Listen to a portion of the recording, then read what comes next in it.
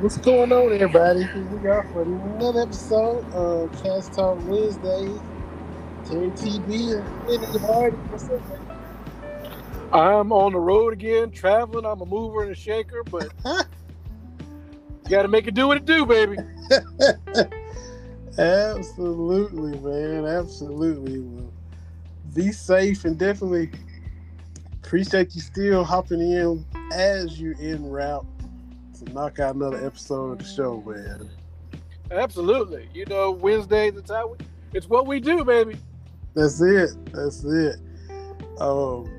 And man, we got tons of stuff to talk about, but we gotta start with your just kind of semi-viral tweet, which would be a uber viral tweet for anybody else, except for you, who went nuclear viral a few months ago. So when you do this one, it is just kind of a viral compared to the uber viral you already had. The Muhammad Ali tweet. I just quote tweeted somebody. Muhammad Ali, we know he was a great boxer, but he had a big mouth, right? And it rubbed a lot of people the wrong way. And my point was, he didn't become until he got old. Until the Parkinson's set in, and he wasn't quite as brash, and he wasn't quite as bold.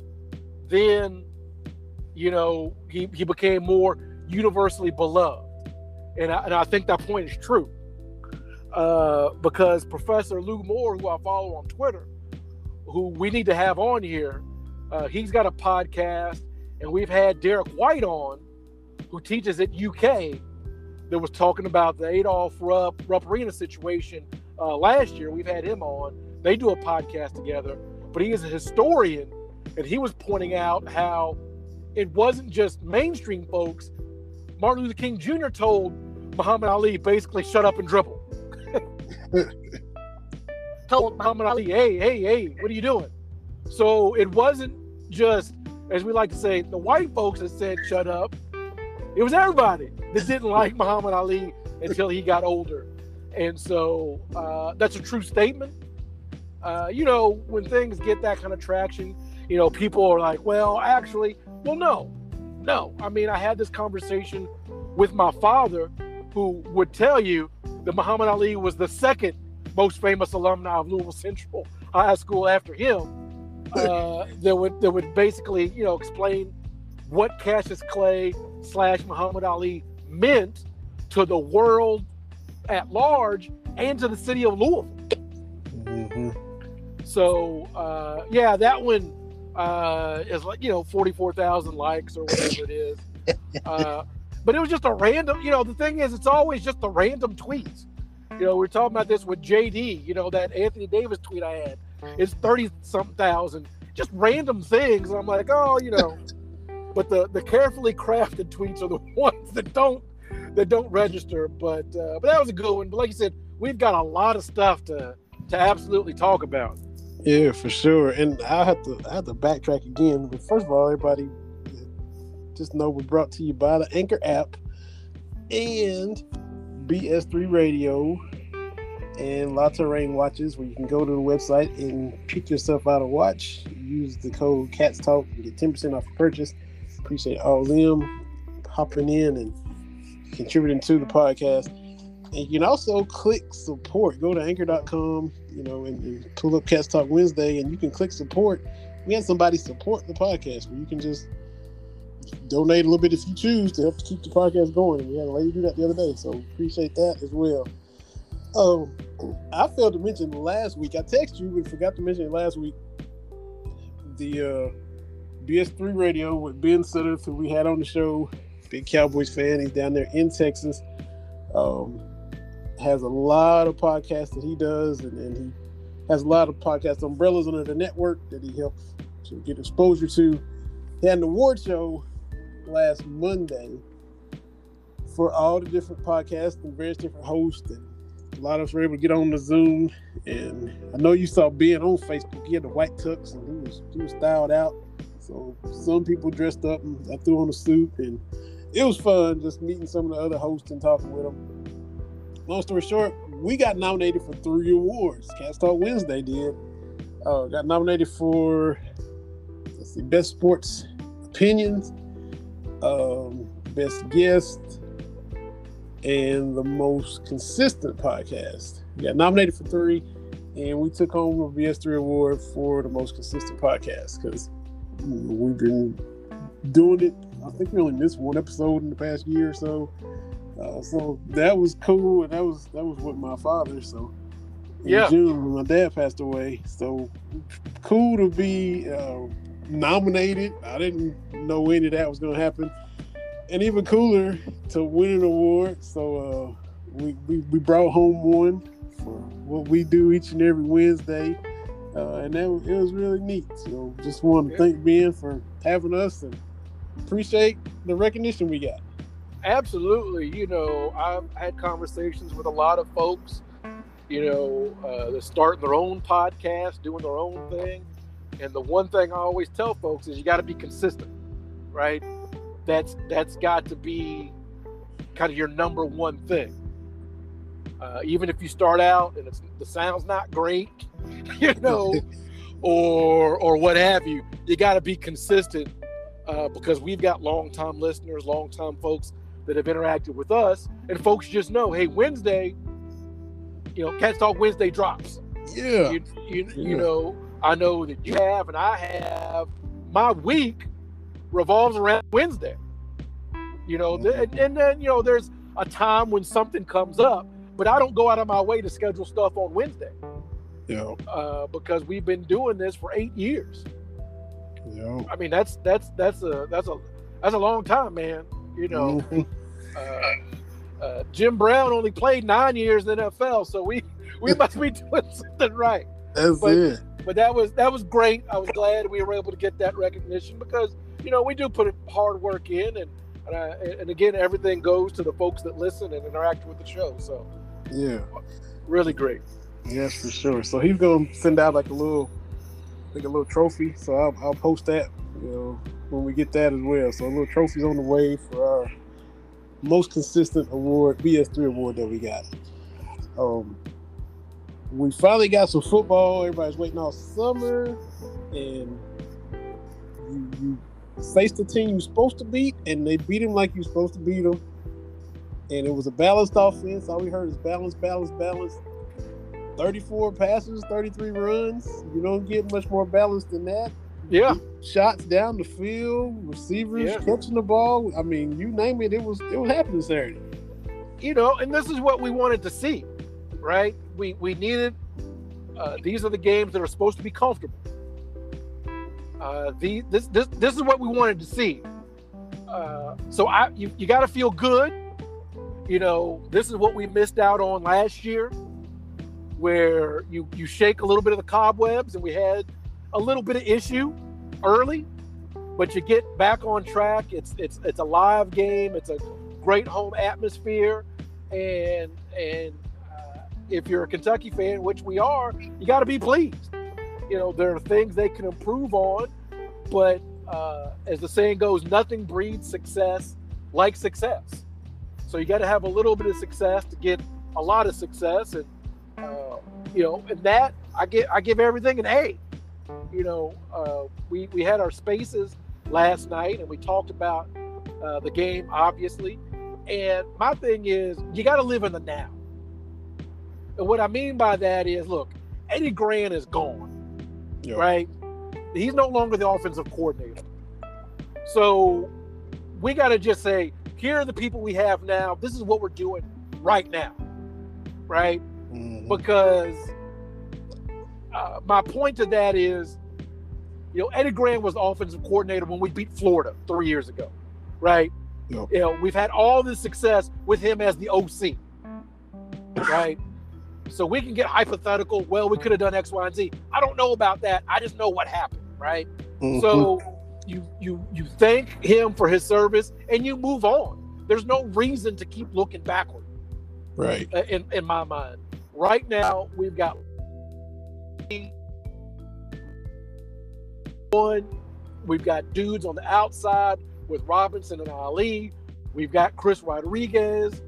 We're getting the tight ends involved in the offense, which makes every Kentucky fan happy for some reason.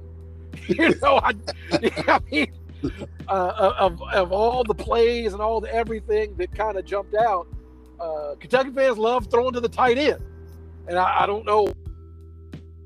It's a thing. So whatever. So everybody's happy. It's a good win. You can't get 9 wins without the first one. So you take this one and you get ready for 2. Yeah. And since, we got TB, you got Terry Brown, we got Tom Brady, you got, was it Thomas Brown, the running back for Georgia, that you always tweet out the picture of his jersey. Yeah.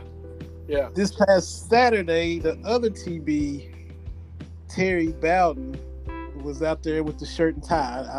I just had to, got to give him props for his look. He had to think the khakis on, but he had a shirt and tie and was, kicking it back kind of Dan Reeves style on the sideline for Louisiana Monroe. So I just thought that was cool from TB Terry Bowden. I love that style. My game day, I go into the games, I go with the Jim Tressel. I've got my Kentucky sweater vest with my white shirt, with my white shirt, with my Kentucky cufflinks and my blue tie. That's my go-to. So I appreciate that when the coaches are looking slick on the sidelines, because, with Tom Landry, your guy, with his suit and the fedora, I like that kind of stuff. And we've gotten away from that because coaches have to wear X, Y, and Z. But that's always good to see. Mm-hmm. Yeah, so I saw in the first glance at him on the sideline, I thought, okay, go ahead, Terry. And just another nod as time flies. It's crazy that Terry Bowden is 65 years old.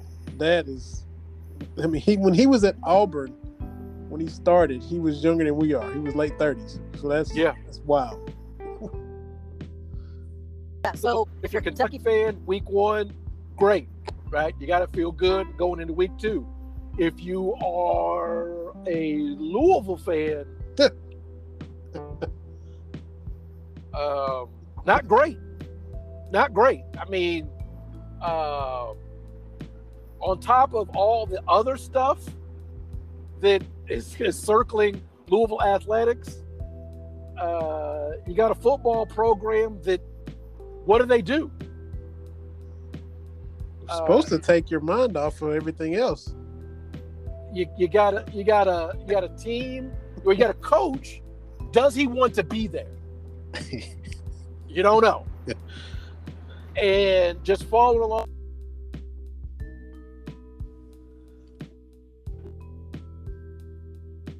Twitter, I mean, they're just not happy about the product they're seeing. And, I saw some folks comparing Satterfield to Joker Phillips. But my point with that is, we knew Joker wanted to be there, right? Yeah. That's what made the Joker Phillips end so sad for Kentucky fans. I mean, he was a Kentucky guy. Yeah.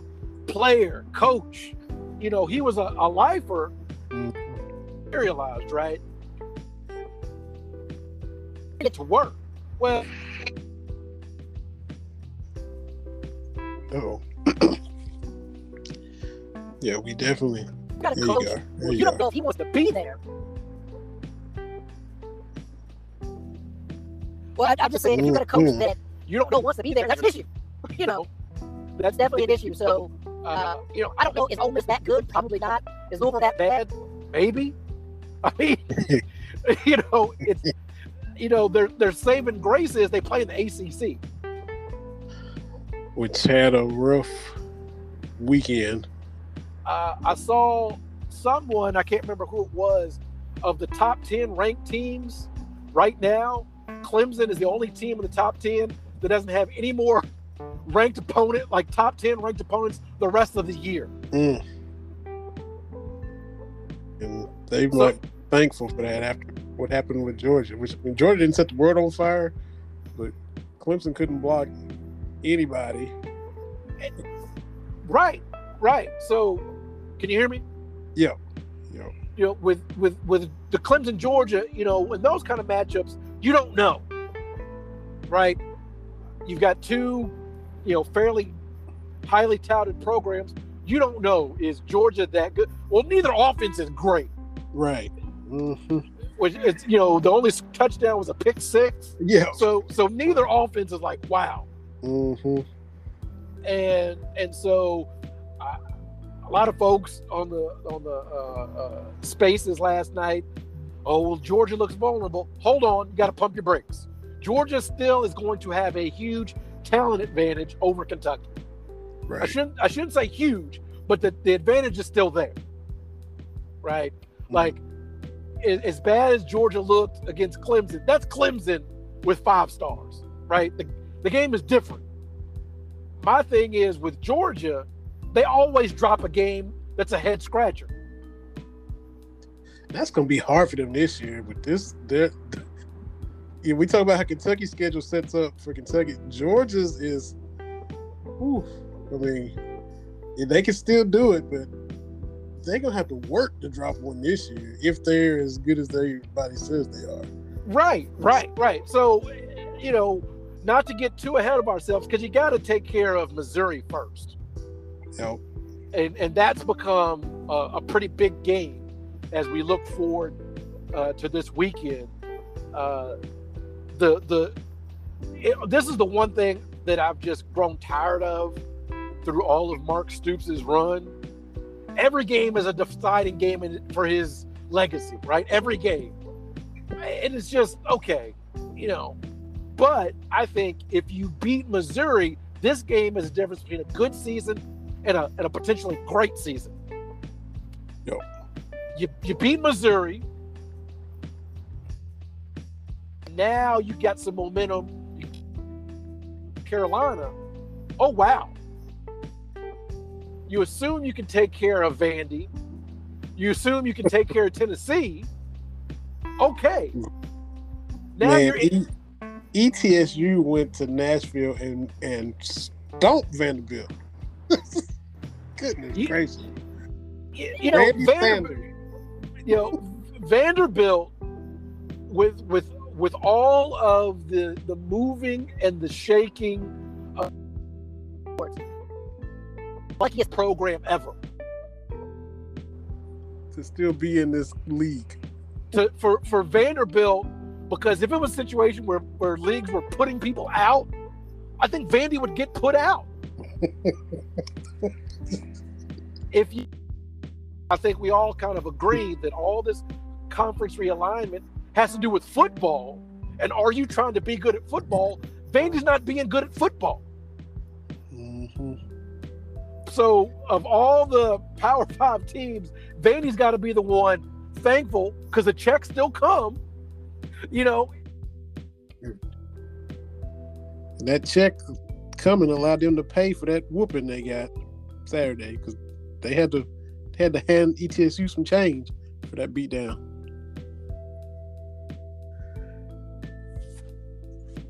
Because they're right up here in Johnson City, drive right past their stuff all the time, and they went to Nashville. And I was looking, the SEC Inside, they do the little review of Monday, Tuesday, Wednesday, Thursday, Friday leading up to the game. And SEC Inside on SEC Network yesterday was Vanderbilt. I'm like, what are they going to show?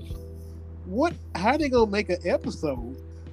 I mean, show practice or whatever, but what clip from the game are you going to take? I mean, Vanderbilt did go up 3-0, and then ETSU ran off 23 straight. But I mean, bless your heart, how you even film that episode of SEC Inside? Which they had to assume this would be the one chance you get to film a Vanderbilt win for SEC Inside, and no, ETSU had other plans. So you assume Vanderbilt is a win. Obviously, it's Kentucky football. You can't take anything for granted, right? Even Vanderbilt. But, if you start looking positively, okay, then this Missouri game, you got to have it. You absolutely have to have it. Mm-hmm. And they had a little bit of a battle with Central Michigan. They're getting a lot of hype. A lot of people drinking the Missouri Kool-Aid, and we'll see. We shall see. Prime time, 7:30, home game. They won last year. and get a little payback and have a chance to start 4-0 if you handle business. It's all right there. It all sets up nicely. Right. You got and Kentucky's got to be ready to play from the jump, and I think they will. I think so this game has kind of been circled for folks inside the building. Got to take care of business. Missouri is going to be a little bit more stout than Louisiana Monroe. Yep. But I still feel the Cats can get it done. Yep. And so, we finally get to see and Van Hiles, friend of the show, we Will Levis, all the hype, eating the banana. He comes in, they put him at third string, and he jumps up, and before you know it, has already secured the starting job. We thought, Wandale and those guys were wide open, but he still just flicked the ball down the field right to him. Van Hiles broke down the throw, across the field, across the hash and down the field, 60 yards, and Louisiana Monroe defended it pretty well, and most quarterbacks wouldn't take that shot. He still dropped it right in there, and Van just, eloquently broke it down for us on Twitter the other day. But that's Levis and Cohen are bringing. So that's what, it's not the same just power running game with the big blue wall now. You gotta defend a whole lot more when you pull up Kentucky's film now. And if you can go as a quarterback, if you can throw it to all parts of the field, that's a win, right? That's putting pressure on the defense. So if Kentucky can do that and continue to have a balanced rushing attack, watch out. For sure. Gotta give love to what happened last night. We had the Kentucky Sports Hall of Fame inductees get enshrined in the Galt House right there in your city of Louisville. The inductees were John Asher, media relations expert. Everybody knew him as Mr. Kentucky Derby. Yeah. We had Dwayne Casey on the 78 championship team, current coach of the Detroit Pistons. Romeo Crennel, who I did not know went to Western, knew him as a longtime coordinator, coach in the NFL, all those titles he got with the Patriots, helping Belichick run that defense. Rachel Commissars-Ball, SEC champion swimmer at UK, and then an assistant coach at Louisville, set 5 U.S. records and one world record in the Olympics, and earned the gold and the silver medal. Elmore Smith, All-American at Kentucky State, won back-to-back NAIA championships, and still holds the single-game NBA record for block shots. 17 block shots in a game for Elmore Smith of Kentucky State. And lastly, friend of this show, been on with us several times, Keith Madison, former UK baseball coach, who's already a member of the American Baseball Coaches Association Hall of Fame, went into the Kentucky Sports Hall of Fame last night. Congratulations to all of them, and especially Coach Madison, who we've chopped it up with several times on this show. Yeah, absolutely. I saw that. I've seen clips of interviews, and Coach Madison said, this is one of the biggest. As you said, he's been recognized other places, but I think it's really special to be recognized at home. So, to all those folks that went in, that's fantastic. And he wore that beard well. I can't grow a beard to save my life. Coach Madison was rocking that beard too. You was. Congratulations to all of them. Had to mention that. I don't know. It seems like it's that time of year. It's Hall of Fame galore. You got basketball Hall of Fame induction. Cooperstown had the baseball Hall of Fame inductions today, and your boy, former Expo Larry Walker, just went in to that Hall of Fame. So yeah, Expo pride with Larry Walker going in and with Derek Jeter. But you an Expo guy from way back. So Larry Walker going in had to make you cry. Yeah, the Expos, they had talent. I just when we start talking about all these kind of sports what ifs, that strike in '94 killed the Expos. Mm-hmm. If the Expos are able to make a World Series run, which was possible at the time, because this is before the wild card and all that, and they were really ahead in the NL East. Yeah, they could have made some noise, and I think at that point there's enough political capital to get the Expos a new baseball stadium, because Olympic Stadium was garbage. But if they can get a new stadium, that kind of ties the team there for a little bit, and I don't think it's as easy for the ownership to sell the team off. Yeah, but I don't think Atlanta was catching them, and I'm a Braves fan, but I don't think Atlanta was going to run down Montreal that year. Right, and it's just one of those kind of weird kind of things that, hey, I mean, they were comfortably ahead. I want to say last time I looked at the numbers, even within the division, I mean, they had the Braves number that year. Yeah. With the Mets and everything else. So, for me, that's a big what if, but Larry Walker going in, fantastic. Derek Jeter, I follow a lot of baseball people, and a lot of baseball people aren't Derek Jeter fans.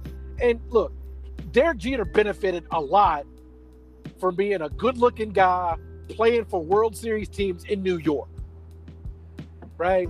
Like, I think we kind of, and I say we, baseball world kind of overestimates what Derek Jeter was able to do. But that's just the Yankees, right? Like, the Yankees have all these Hall of Famers because they get overrated. Because if you go to the NFL Hall of Fame, do you know the teams that have the most Hall of Famers? Pittsburgh, the Cowboys, the Packers, and the Steelers. Like, you win a lot, and my Niners are represented.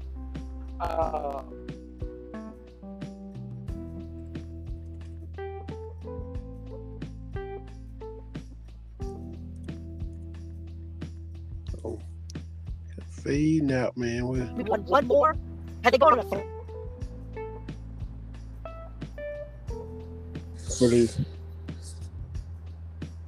Did you lose me? There you are. Okay.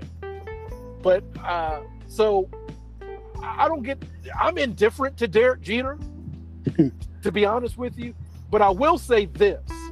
One of the girls read a Derek Jeter biography way back when. And Derek Jeter's biography are like your boys. And he had some issues growing up in Michigan being biracial. Mm-hmm. And he recounted a story. Somebody said, well, what are you? And his response is, whatever I am, I'm better than you. Mm-hmm. And so I'm like, yeah, that's the kind of thing I want to put into my kids. So I like that. But as far as baseball, I mean, he was good, but okay, he's just, to me, he's just a guy, but I'm glad he's in the Hall of Fame. I mean, you get to 3,000 hits, right? You have some of those accolades. Okay, I got no problem with that. The plays deep in the hole with those throws, right? The throwing the guy out for Oakland. The A's had him that year, and he throws out. Well, I think it's one of the Giambi brothers. Yes, he made kind of like those Heisman moments when you make a good play, big time play when everybody's watching. That just kind of stamps it. He had some memorable plays in some big games that even elevated.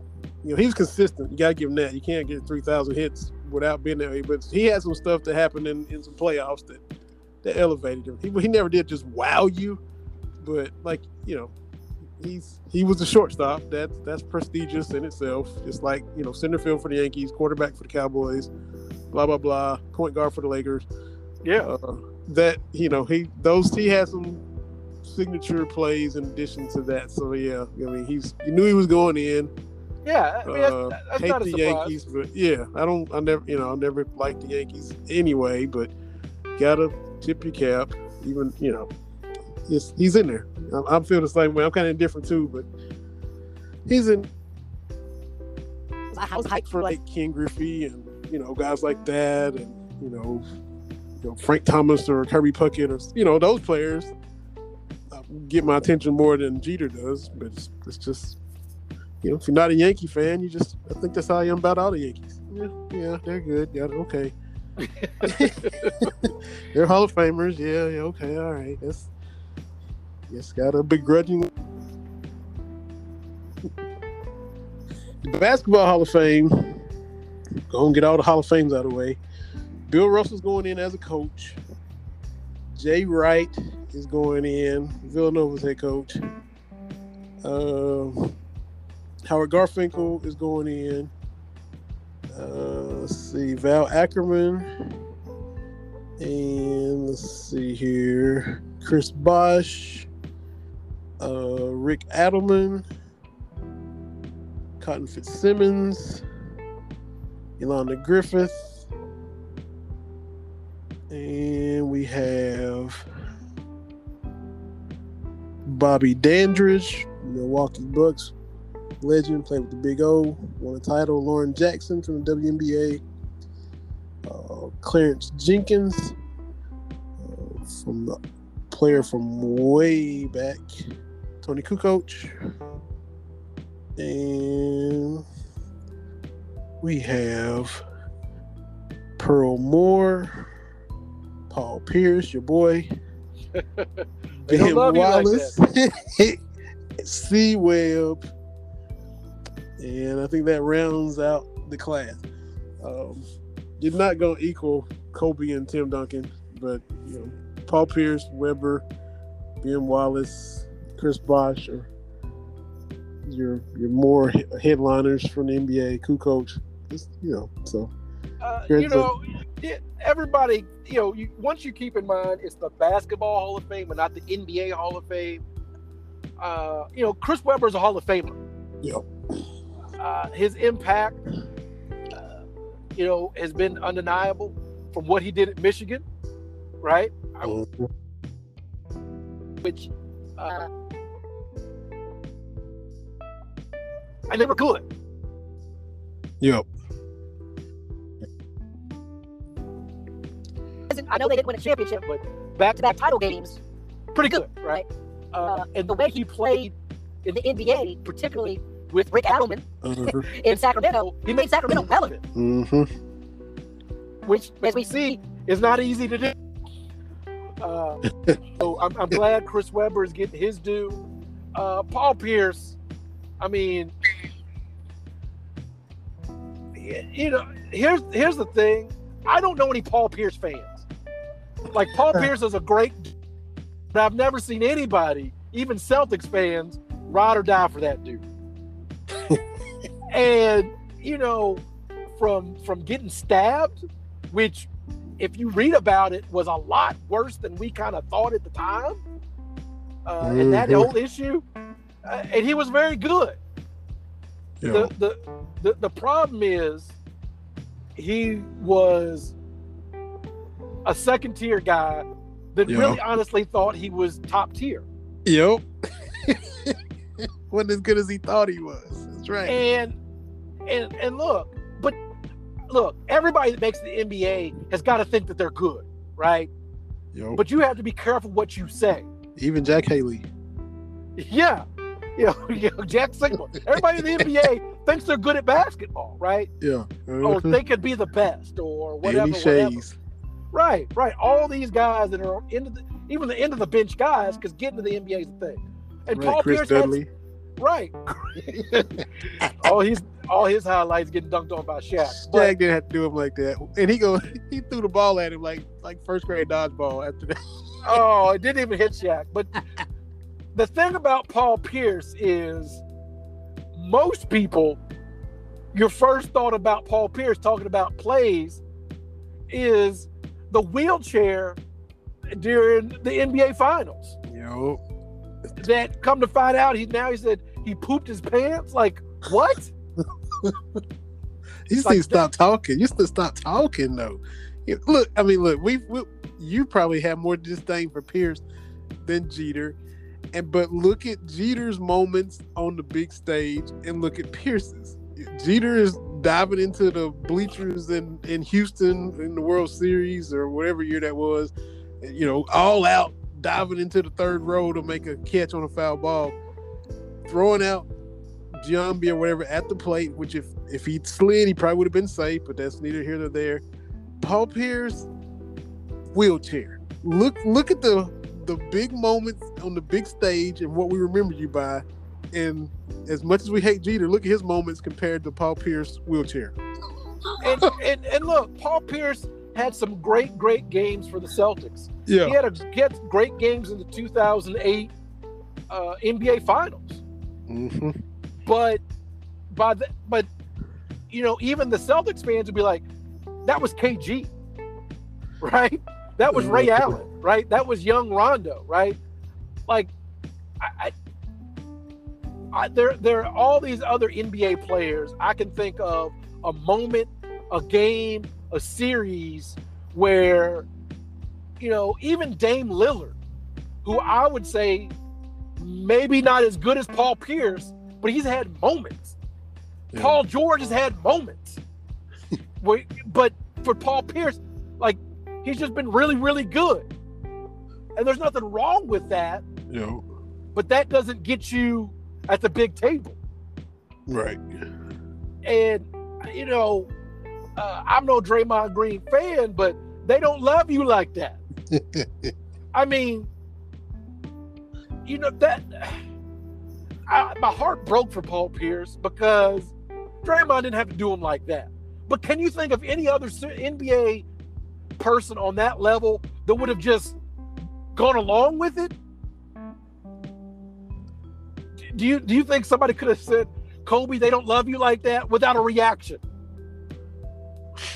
Kevin Garnett, you not Tim Duncan? Like, Paul Pierce, no. You got to do something. You got to do something, Paul Pierce.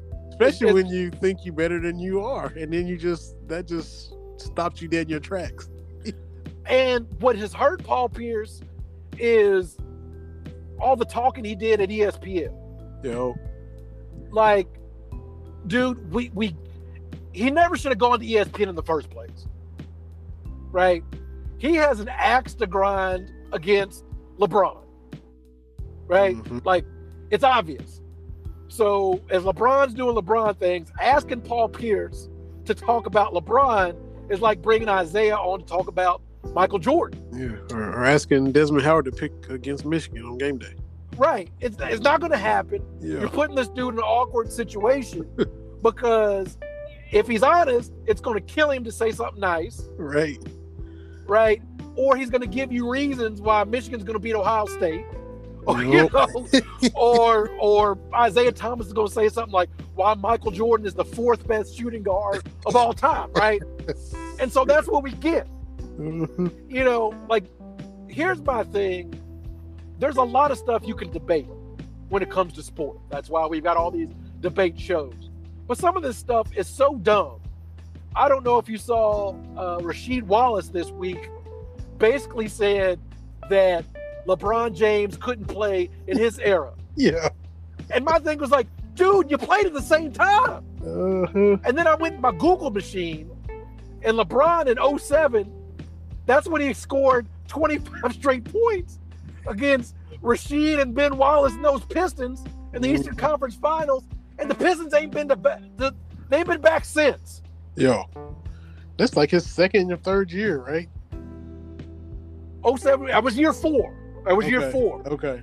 And the game he gave the Pistons the business, Zydrunas Ilgauskas was the second leading scorer. Like, come on, man.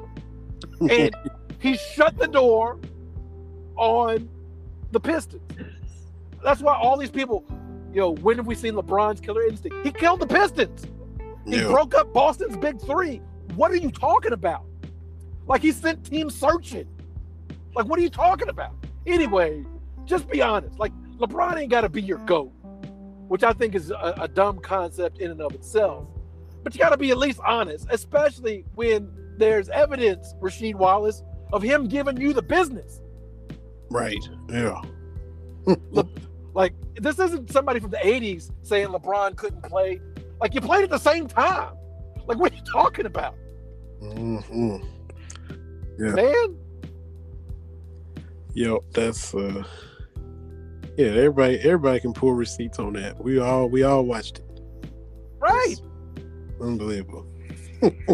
That's when I said, oh, this dude is might be for real. Like, because the Pistons were the conference finals, so they were still viable, championship level team at this time. So, that's right. But yeah, Paul Pierce is in again as a Laker guy. I'm not going to give him any warm and fuzzies, but as far as Boston players, is he top 5 Celtic of all time? I don't think so. Oh, no. I mean, you got to factor in if you put, Bill Russell, Bird, you got to put in there, right? Yeah, and Bob Cousy was there. I mean, it's a different era, but yeah, he still holds a lot of weight. Havlicek, right, got to be there. That's 4 already, right? Right, and then McHale, Parrish, Dennis Johnson, Dave Cowens. Right. So, and this is no shade to Paul Pierce. It's like when you as a Lakers fan, give me your all-time Lakers starting 5. Well, hell, that's a tough job. Like, who do you sit? Like, what's your, when people ask me my top 5 Lakers, I go.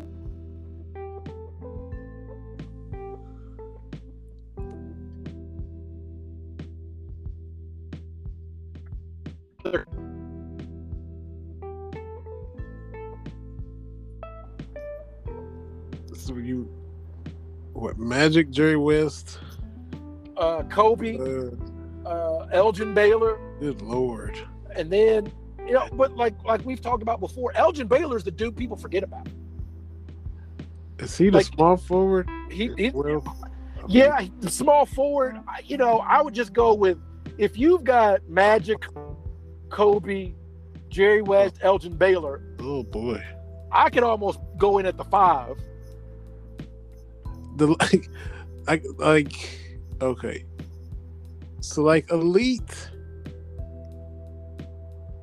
power forward, is that maybe the only place the Lakers don't have somebody? Yes. Because Worthy and Baylor are right 3s technically. Right. So a dominant power forward would be what they've been lacking. Yeah. But again, that's just for dudes that spent their whole career in the Lakers uniform. Mm-hmm. If you then expand it to dudes that made an impact with the Lakers, I mean, now me personally, I don't count LeBron as being a Laker. Right. Mm-hmm. Like, I don't, because people, LeBron, I don't count LeBron. Most Laker fans don't. Right. But I mean, you got to count Shaq. You got to count Wilt. You got to count Kareem. Mm-hmm. I mean, as dudes that have played for the Lakers. So when I say Paul Pierce isn't top 5, that's really no shade. That's like, oh my goodness, how deep that team is historically. Yeah. With your Rockets, it gets a little bit easier. When you got Calvin Murphy and Hakeem, but who else do you bring into the mix? Matt Maloney?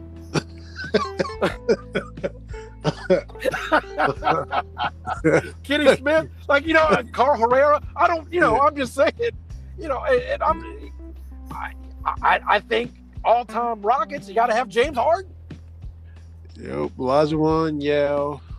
Yeah. Harden, Calvin Murphy. I'm not going to put Drexler. I'm not putting Drexler. I mean, he was just like Drexler was kind of like LeBron. He came at the tail end. Thankful he contributed to a title, but he's Portland. He's still a trailblazer. Right. But Steve Francis, Cuttino Mosley, Right. It for some franchises it gets a little little gamey. I mean, like I said, you look at the jerseys that the Lakers have retired. That's woo. I've always said I put the Lakers.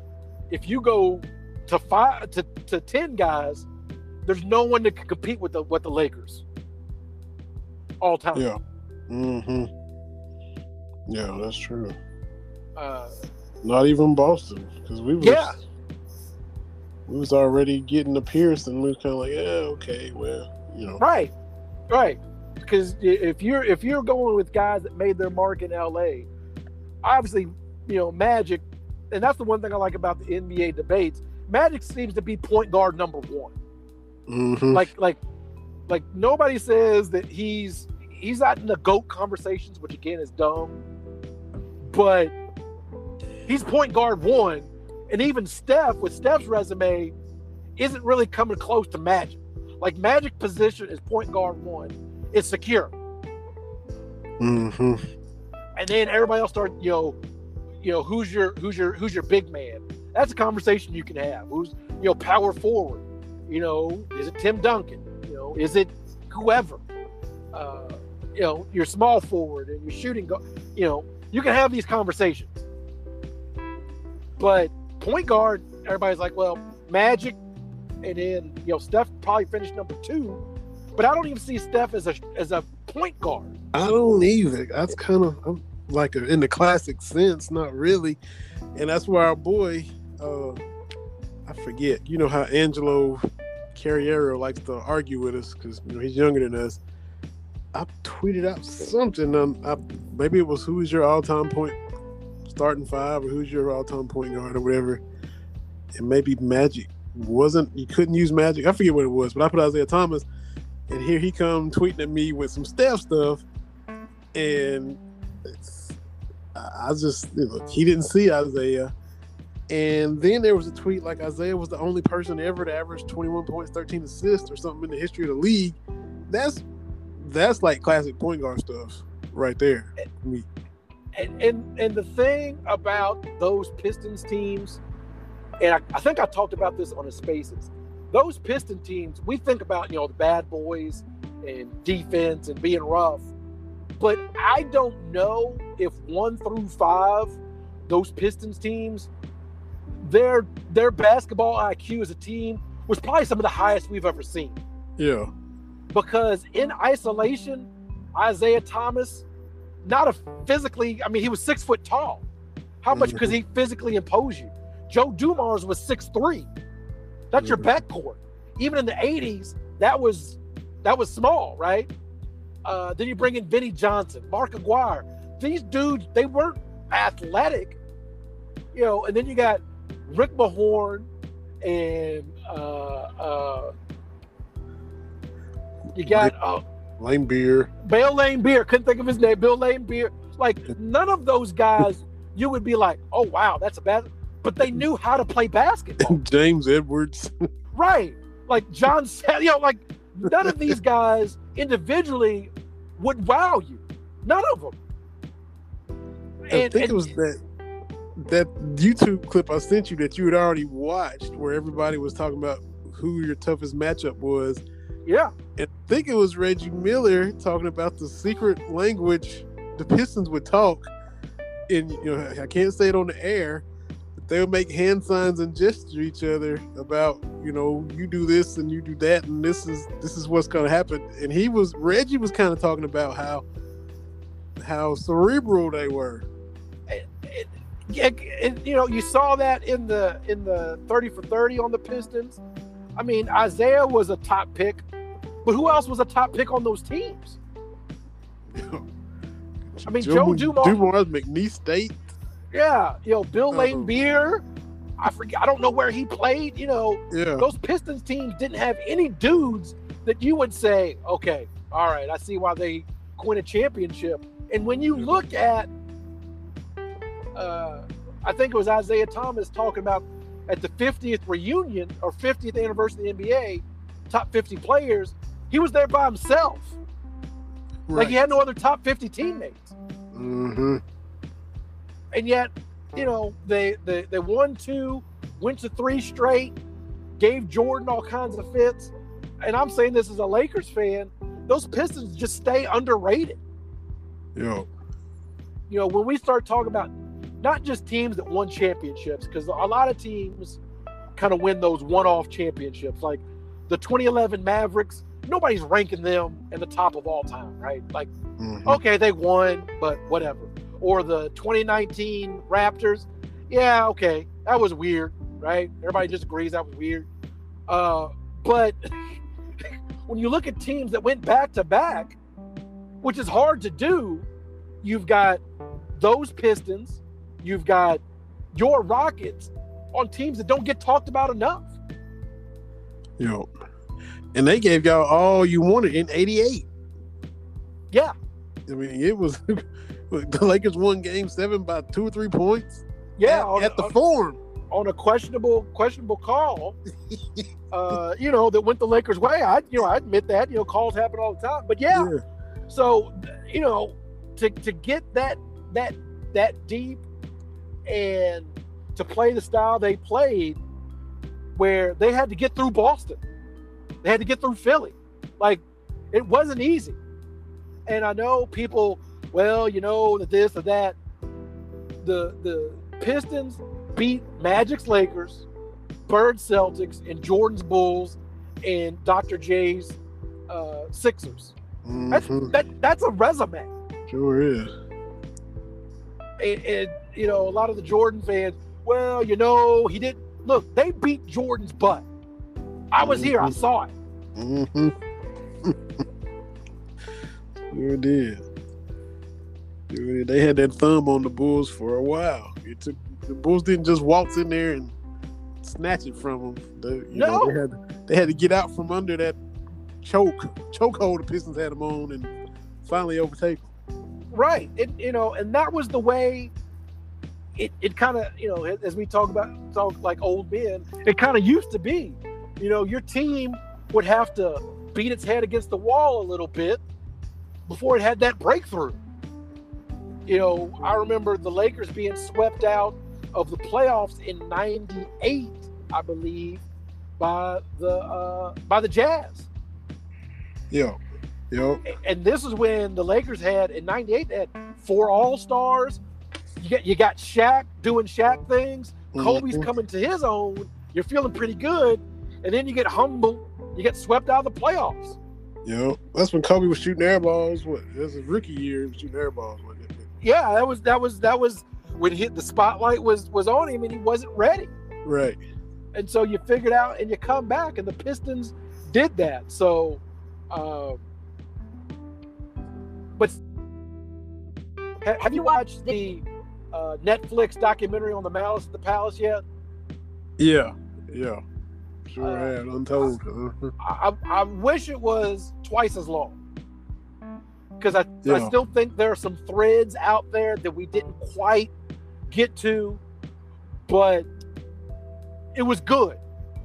It was good for what they did. I'm glad that the players were able to say their piece. Especially Jermaine O'Neal. I'm glad to hear him just kind of get it all off his chest because he's been carrying it for a long time.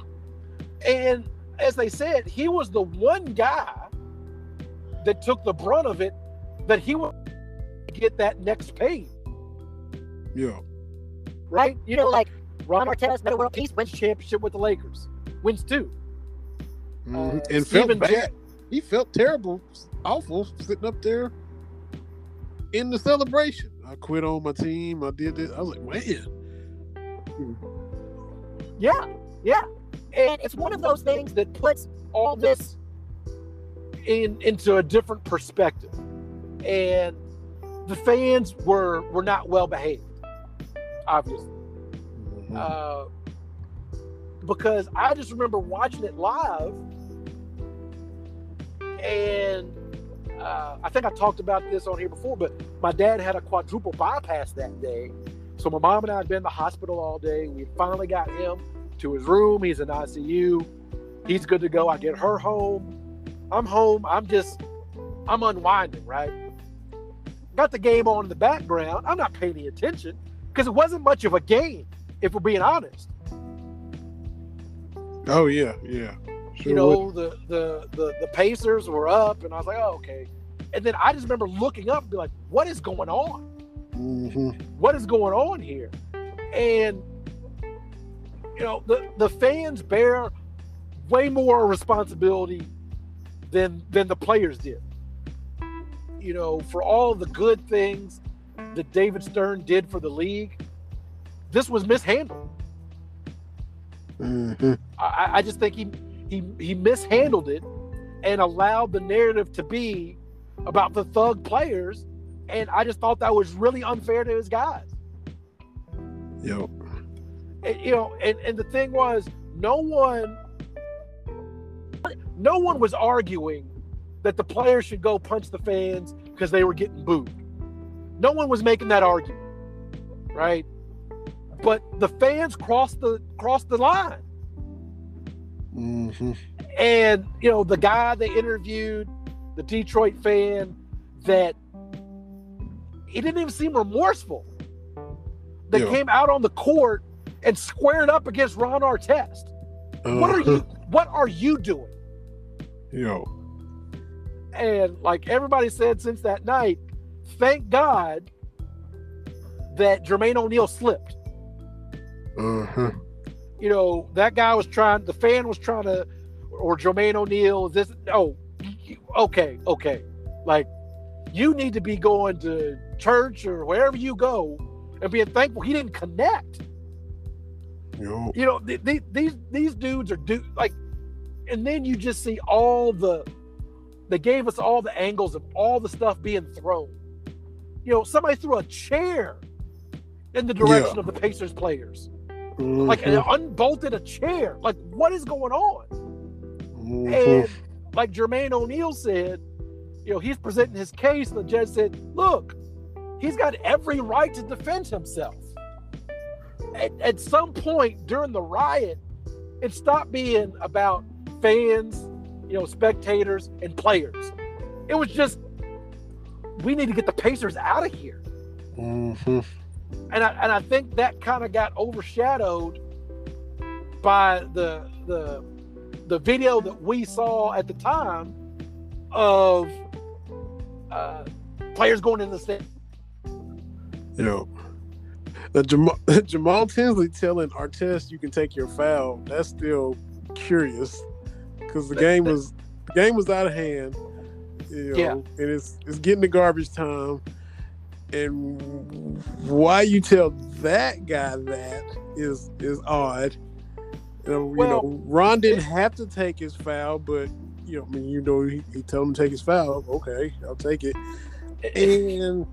And you cannot condone anything those fans did at all. Right.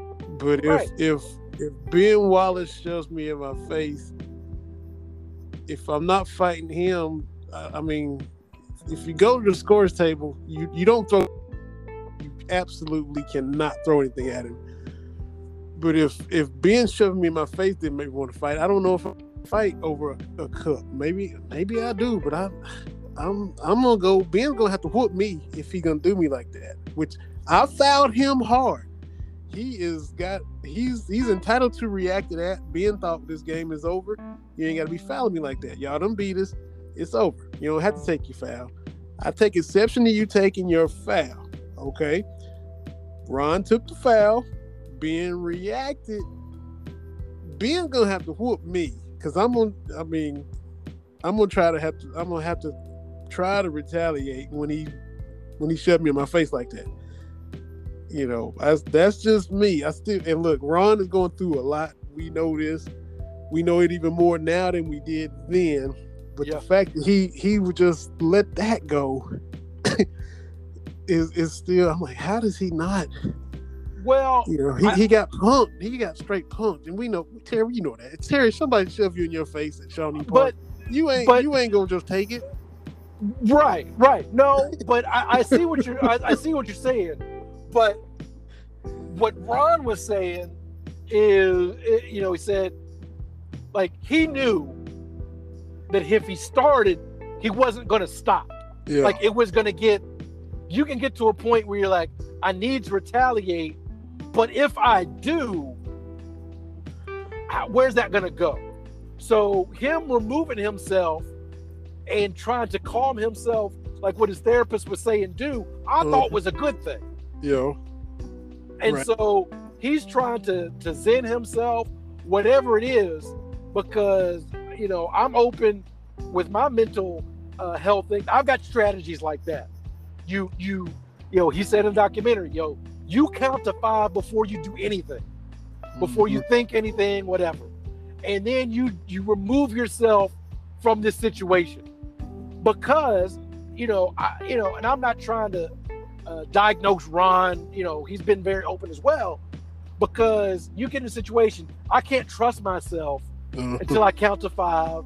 Let me remove myself from this situation. And so I think the cup to him was, look, I am trying to de-escalate. What are you doing? And I think a lot of people are like, well, if depending on your mental state, a cup ain't a cup, right? He's like, I guess in his mind, he's like, I didn't count to 5 a minute ago. I ain't gonna count to 5 again. Right. Like, I'm trying to get to that place where I can be calm. Yeah. The issue, and there were so many, when I'm watching this documentary, there were so many points where it's just like, man, this was just a perfect storm. Yeah. The officials have to get Ben Wallace off the court. Right. You got to get him out. Yeah. Like, you separate him, you get him off the court, and then you go to the film and, like, who's the tech on, all that kind of stuff. You got to get him out. Because speaking of officials, it was Tim Donaghy before he became even more famous. Man, of all the officials to be there, but he made the point where the NBA knows and sports league knows. Look, rivalry games, like, we got to have our best. You can't have a short leash, or you can't have a long leash. Like, you've got to be proactive officiating these guys, right? Yeah. Because if you remember a few years ago, well, not even a few years ago, because this is Eric Bledsoe, but the Louisville Kentucky game got chippy really early. Yeah. Because the officials let the dudes talk trash as they were warming up. They were letting the dudes, that stretch out to half court, they let them jaw jack all the time leading up to it. And I remember saying to whoever I was sitting next to, like, this is going to be a problem. Like, you can't have that. Yep. Like, you can't do that. This game, it's emotionally charged. It was Cal's first game. Rick's coming back to Rupp. It might have been, one of his first games back or whatever it was. Like, this is going to be a thing. So you have to get in early.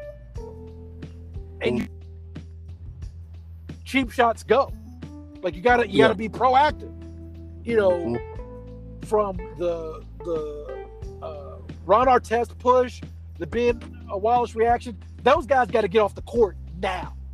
Because all you saw was Ben still being wound up. He's taking off all his headbands and all his stuff. The crowd's getting wound up. Yeah. Like, you gotta de-escalate this stuff. I officiated for campus recreation, a lot of intramural games, and you got two fraternities that don't like each other. Like, you got to be serious from the jump. I know this is not the NBA, but whatever it is, you got high school rivals, you got whatever it is, like, you've got to be ready. So it was a failure on a lot of different places. Yeah, sure. It was a failure on arena security. Like, you got to have a plan in place. The police officer's like, well, there's 18,000 people. and a couple of us. Yeah, that's bad planning. It sure is. Like, you've got to be thinking, hey, this can go sideways. Like, that's got to be at the thought of your mind. And a lot of the ushers and security folks, God love them. Yeah, like if something would happen at Rupp Arena, that counts on 100 or whatever. Like, what are they going to do? Right. You know what I mean? Like, what are they going to do if the crowd decides they're doing all that? So there was a lot of failure and a lot of blame to go around, but for it all to become like Jermaine O'Neal. Right. That's true. And I didn't understand till some interviews leading up to it, like they weren't allowed to talk about it. So imagine his frustration. For 10 years, David Stern has and delivered his whatever, right? Mm-hmm. All the talking heads, all the people that have been wanting to get a dig in on the NBA, they're getting their digs in, right? And not being able to say anything. Nope. I watching that, I didn't even remember that the original cup thrower actually got convicted of something. No, I didn't either. I sure did. That was the one I was like, because I remember, as it comes up, you're talking about like, whatever happened to the dude that threw the cup? Like, oh, okay. Because all that stuff got kind of forgotten about because we focused in on the guys going in the stands. Mm-hmm. So it was great.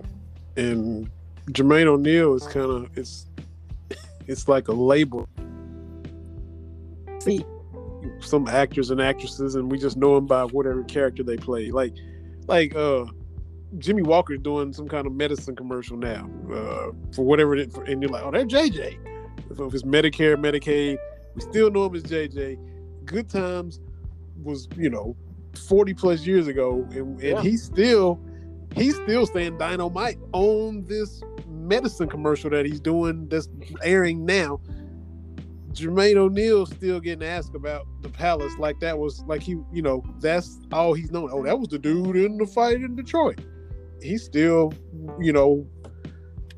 just like whatever character from whatever movie. Oh, that's such and such. Oh, that's what it's been like for him. Just a barnacle. You can't shed it. Yeah, it's been his scarlet letter. Yeah. And, I just, looking at it all, it was unfair because, Steven Jackson continued to play. Did he win a championship before or after? I can't remember, but he'd already won a championship. His reputation wasn't hurt,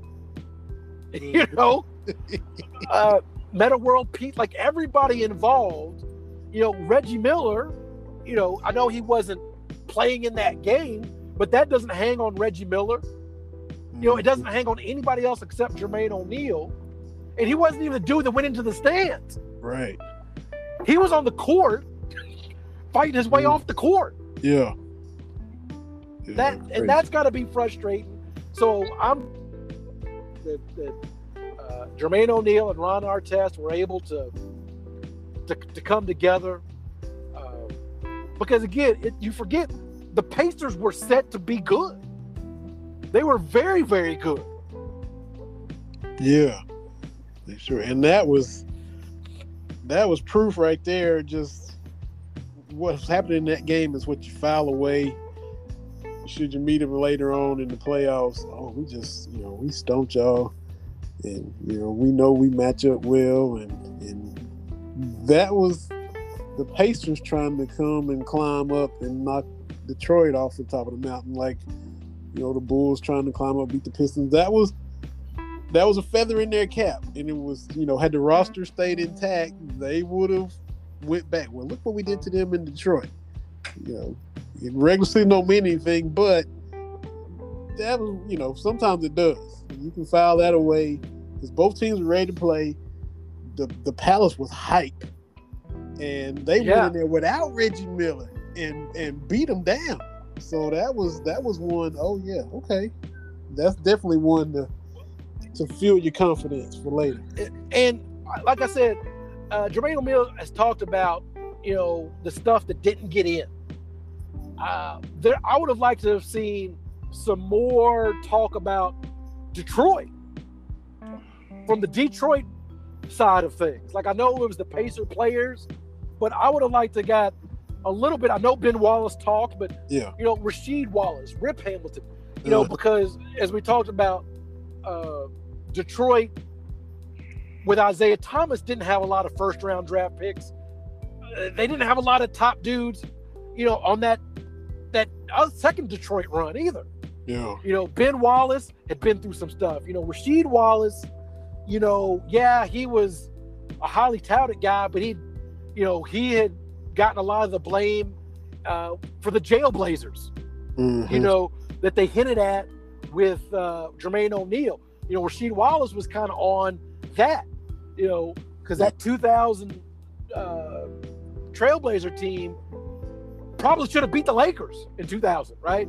So, Detroit had a lot of dudes that didn't have a lot of back down, and the Pacers had a lot of dudes that didn't have a lot of back down either, right? Yeah. So I think it would have been good to kind of get that. We didn't get a lot of coaches talking, and I think they interviewed some, but I think had this been a 30 for 30 along the lines of what we've seen, I think that we would have got a little bit more, right? Because this was something that could have been 3 hours, right? When you look at some of my favorite documentaries 30 for 30 has done, the OJ one sets the standard, right? 5 parts, 5 hours. It was almost hour 2 before they even mentioned OJ. They just gave you the background, and the same way with like Michael Vick. The first hour was, where, because I think you need to say, it's one thing to say, okay, on November or whatever it was, or Mouse of the Palace. I did like how they kind of how did Jermaine O'Neal get here? How did Ron Artest get to this point? But I think you could have brought more people into it, because both of those teams, they were the same. Yep. And that kind of fired up that rivalry, if you will. But I liked it. Steven Jackson, he's not, he was very adamant he's not going to talk about it anymore. And right. I think at some point, as you talk about, J.J. Walker, Jimmy Walker still being dynamite, at some point that's got to be old. Like, even if it's your thing, at some point you got to be like, I don't want to do this. At some point, Lou Bega doesn't want to sing Mambo No. 5. Yeah. At some point, even if you're known for something good, like our man Cameron, at some point he's got to be like, I don't want to talk about the shot again. Like,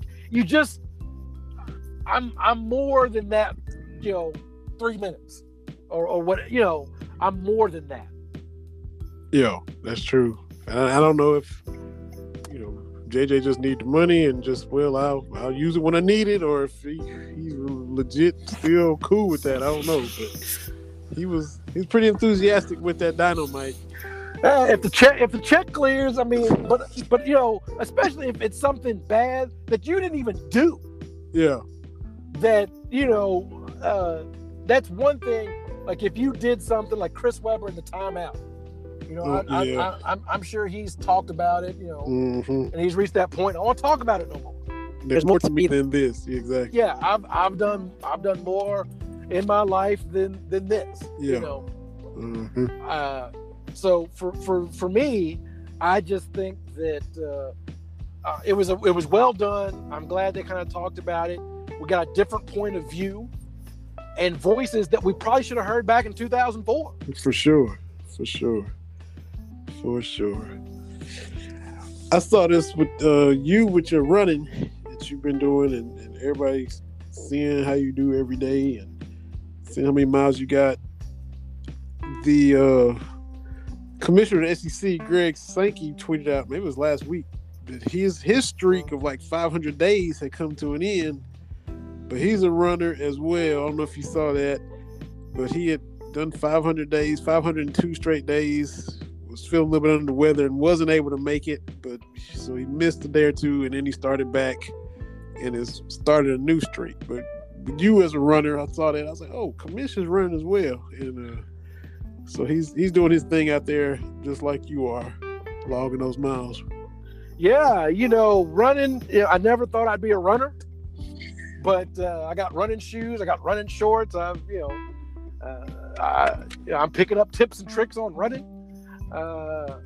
It's great for me just to kind of get out and run. Now, I got a lot of people saying, "Hey, why don't you do a marathon?" No. Running for at the pace I run, that's a 3-hour exercise. And I don't want to do anything for 3 hours straight. Uh-huh. I'm like, no. I ran last year. The farthest I've run has been 10. I did that twice. And I want to say that was 2 hours and change, maybe. Right. And I was like, that's the peak of what I'm going to do. Like, I don't know if I'll ever do 10 at a time again. Because I did the 10. People were like, well, you can do a half marathon. Nah, I'm good. Like, because at that point you got to stop and you got to eat. You got to, no. A 5K, 3.1 miles, and I'm good, right? I don't need all the extra stuff. Exactly. Oh, and we got to talk about Bishop Sycamore too, man. Just what was really going on with that?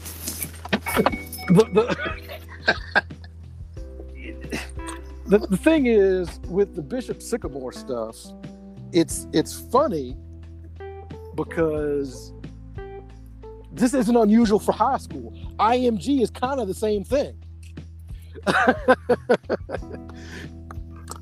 It's like that.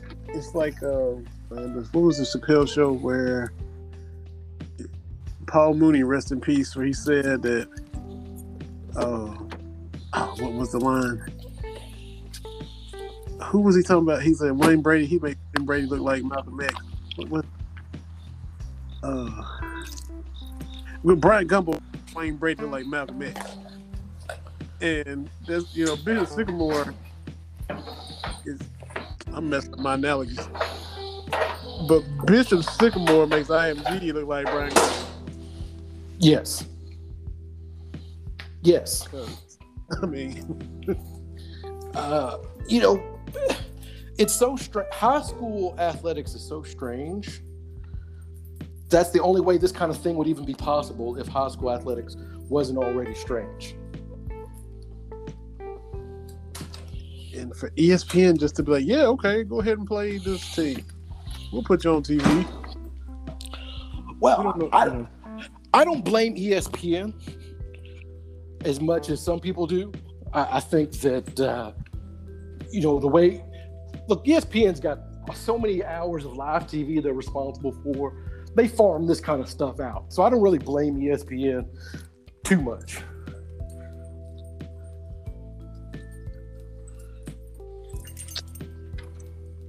Yeah. But it was, one of those things, as strange as it is, it was still something like, wow, you just don't. This team just fronted its way into being a good team, playing a nationally televised game. And we're going to come to Kentucky. Going to come and play Johnson Central. Yeah. In Paintsville before all this stuff hit the fan. So just unbelievable.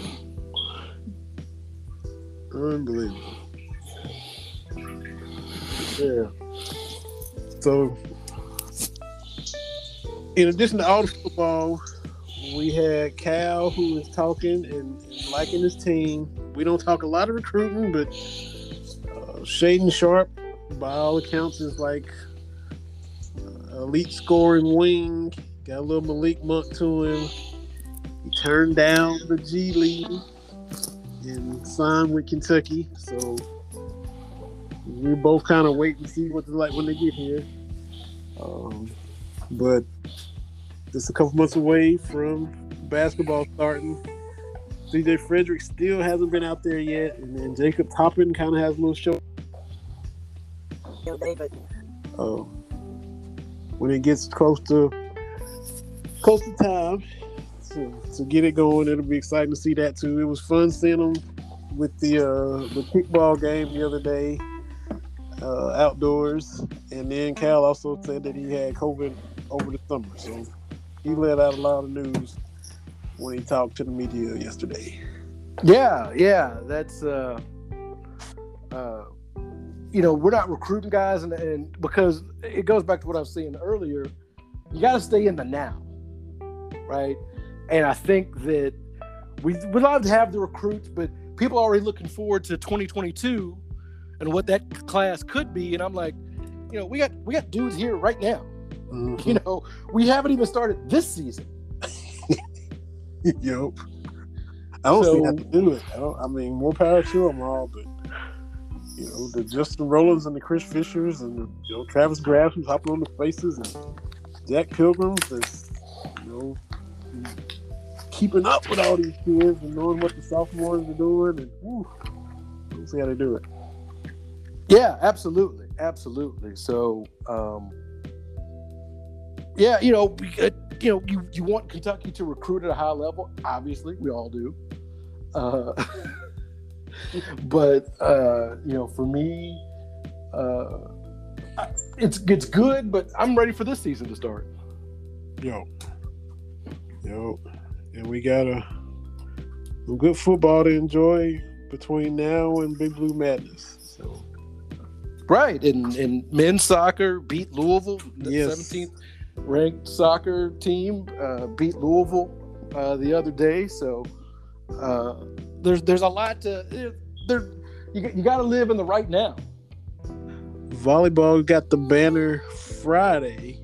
They got to to look at that and see that unfurled and kind of cap off what they did last year. They're the hunted. They gotta, everybody's coming to try to knock them off. Creighton got them the other day, but I believe that's going to be one of those things where they look back on later, and Coach Skinner's going to use that for sure as they. There's different pieces, and you gotta get everybody on the same page, and I think that'll be one that'll. If somebody wasn't, focused, that'll get you focused quick. Absolutely. That'll definitely be something that will get you focused. Absolutely. Yeah, because I'm like, okay, you lose a match, but I was like, they went 3-0. Creighton went. I was like, whoa. So, it's one of those early losses that it's not the end of the world, but it'll be some teaching points devised from that. Oh, yeah, you absolutely can get some talking points from a game like that. So definitely, I think that the Cats will rebound. Again, I'm no expert when it comes to volleyball, but because they're still going to win the SEC. So. For my money, I just don't think it's too big a deal. But there's so much stuff to be focused on right now. I just think it kind of, when you speed things along, I think it's kind of I don't know. It just irks me just a tad. Mm-hmm. Just let stuff happen. Your 49ers are speaking of Detroit, your 49ers are in Detroit Sunday to open the season. They know the quarterback because, it's Jared Goff now. So y'all faced him twice a year for several years. So you already know him, just a new team and all that.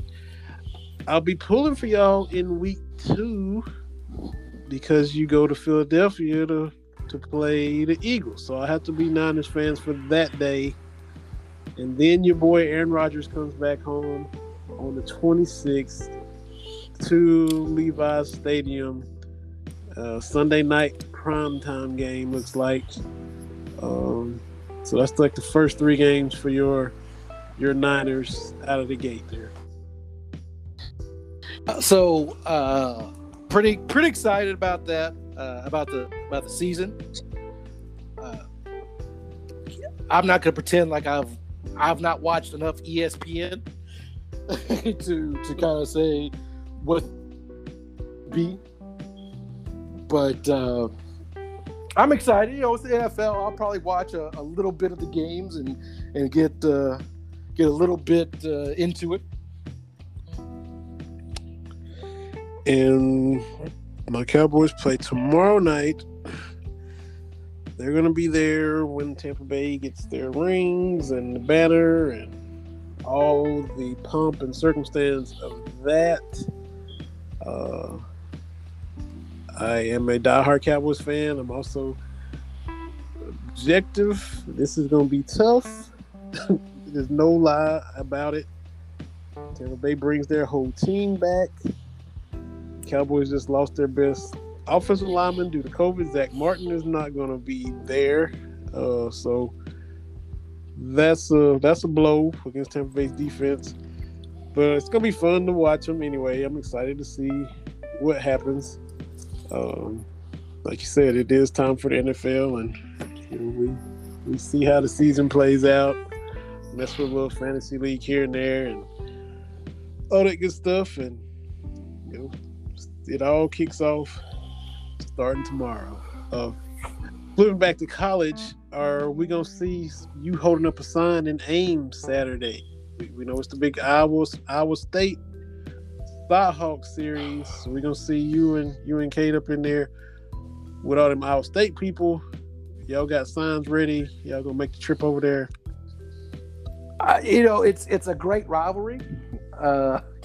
I'm getting indoctrinated to the Iowa State rivalry. A bit. But it's very polite. It has not reached the nasty levels of Kentucky and Louisville. Ooh. The funniest thing was watching local news. The sports guy, he's an Iowa homer. Basically, you know, this is the first matchup where both teams been ranked in the top 10. And he said, because Iowa State is rarely ranked. Like that's the kind of stuff. I'm like, oh, that's the kind of stuff that I need, you know, to get me going. But no, we're not going to Ames. It's you know, it's about an hour or so from Des Moines, but we're not going to Ames. It's big time. As a matter of fact, what they do, there's a festival, and I can't remember the name of the festival. There's a city that's between Ames and Iowa City. Ames being Iowa State, Iowa City being I can't.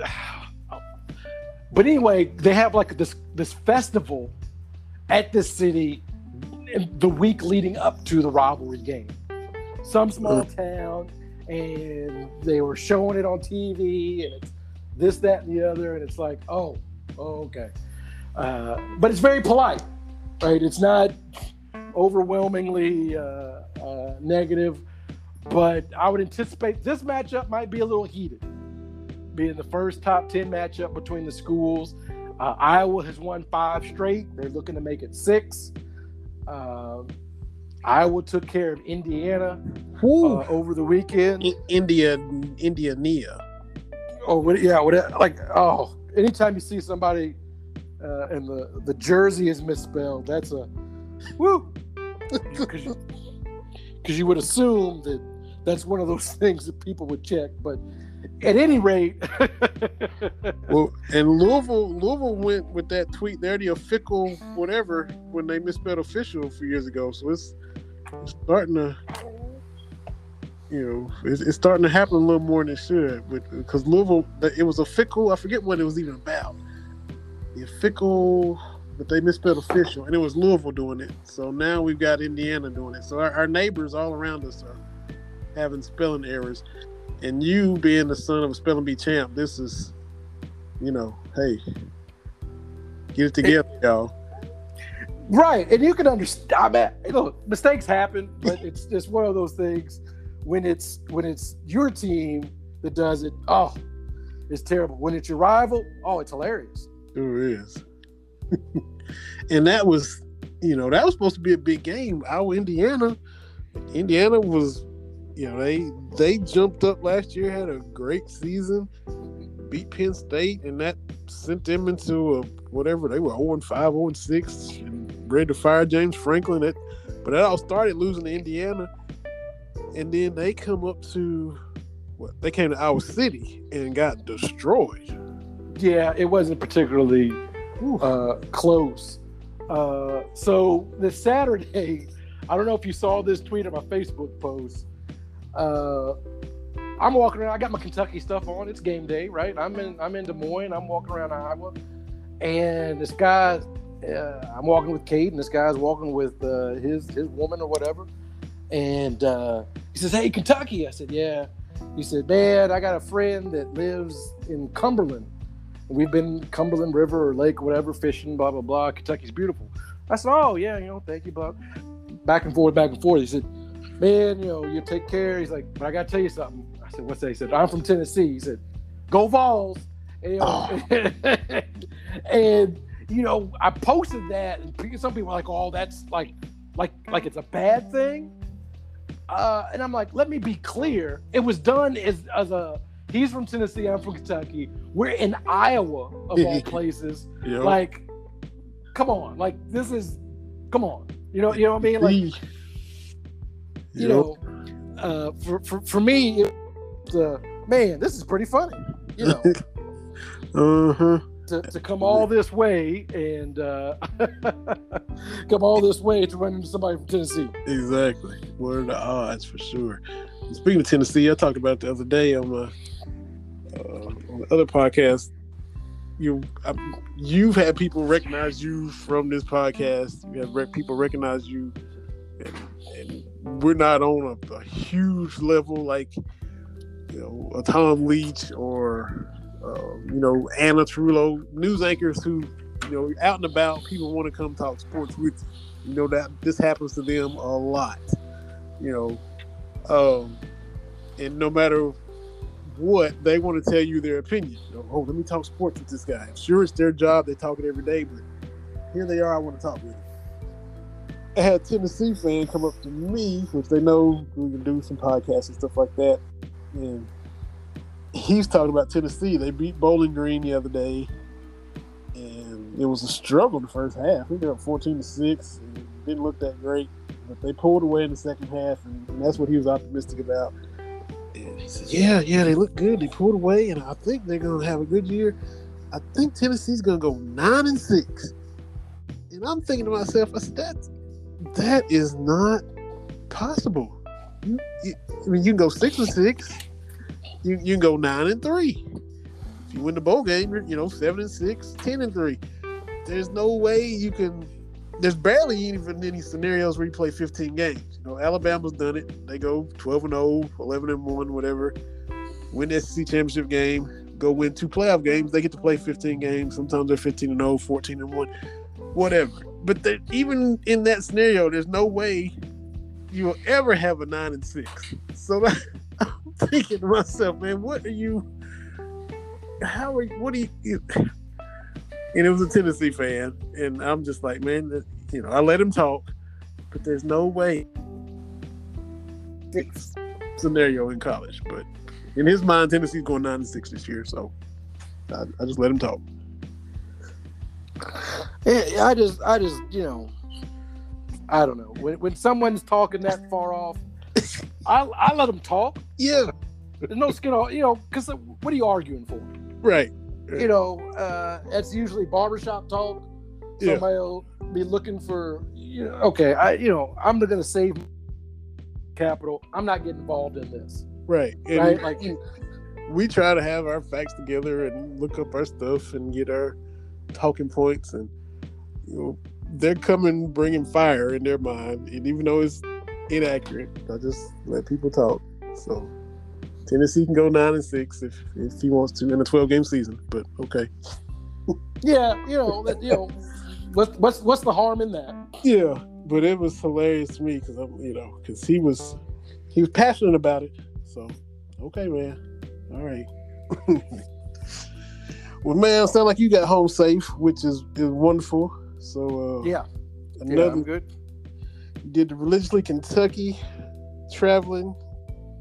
Done this a couple times traveling. Just multitasking, dropping knowledge, and traveling miles, man. Putting pavement behind you as you go. Yeah. I'm thankful I'm able to do that. So I'm safe and sound as I crisscross the Midwest. Yeah, good stuff. And handling business and getting transactions and dotting I's and crossing T's. Good stuff. As everything's coming together, because it's gonna be October 23rd before you know it. Yeah, it's getting close, and we put the finishing touches on a lot of stuff. This past weekend, so it's cruising right along, man. It's cruising right along. Absolutely. Well, man, I think we done talked about a whole big old bunch of stuff, and we had topics for days and hit them. I'm waiting for the Kentucky Wildcats play the Missouri Tigers. The Kentucky Wildcats will beat the Missouri Tigers tweet whenever that drops, and it'll be officially the weekend. Yeah, I'm ready to take Missouri down. I really am. I'm trying to think. Is there something else we talked about? U of L. Wanted to make sure I kind of laughed at them and where they are. I'm trying to. I don't have any real soapbox stuff other than being excited about going to or being involved in this Cy-Hawk trophy as the Cyclones and the Hawkeyes take care of one another. Let's see. If I'm home, I'll try to watch some of that. That's always a decent game, even though I was on a run. I would stay to try to have a little something for them this year for sure. So it's hilarious that you say that's still polite. So there's no Harvey Updikes running around poisoning one another's campuses or none of that stuff yet. No, but in a strictly Iowa thing, that festival I was telling you about, the way you show your support for your team is you put your corn kernels in the Iowa jar or the Iowa State jar. Wow, okay. That's how they operate. So, yeah. is the jar empty or is it like some? I just saw him talk about. I didn't actually see the jar, but I've been assured that that's how things get handled in Iowa. Is you vote with your corn. There you go, because that's appropriate. Absolutely. Well, man, I'm glad you made it safe, and we put a bow on this episode of Cast Talk Wednesday. Get the episode out. Everybody enjoys listening to it. Watch my Cowboys start off on there 8-1, as you like to say, tomorrow night. And we'll see. I'm not Mike McCarthy. I'm not really that enthused yet with what I've seen, but maybe we can turn it around. I just hope Dak is healthy, and we'll go from there. See if the defense looks better. But hope y'all have a good rest of the week. We look forward to talking it up again next week, see what happens after Kentucky and Missouri play, and all the other games that happened. And last week, too, which almost Florida State almost beat Notre Dame. Those were two I was upset, so I was hoping that would happen, as probably most of America was hoping would happen, but didn't quite happen.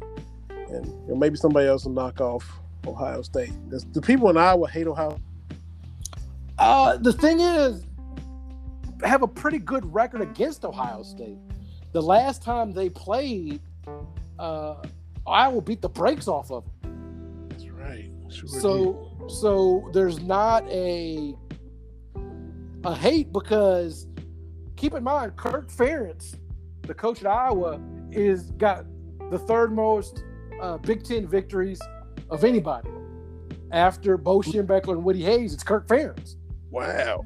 So the thing about Iowa is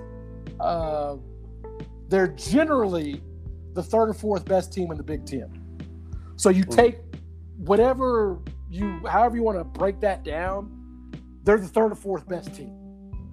And so, in the old days, Michigan, Ohio State go to the Rose Bowl. Iowa goes to whatever that next tier down bowl is. That's generally what happens. So, I mean, they don't like Ohio State, but they've been competitive against Ohio State. So it's not hatred, I would say. If you beat them, you don't hate them as bad. I understand. Right. So I don't hate Tennessee like I used to, because we finally started beating them. Yeah, I mean they beat Ohio State 55-24. Like, woo! Yeah, they beat them pretty. They beat them pretty good. Now, the series history isn't. It's 46-15 in favor of Ohio State, but I honestly don't think that it doesn't really register.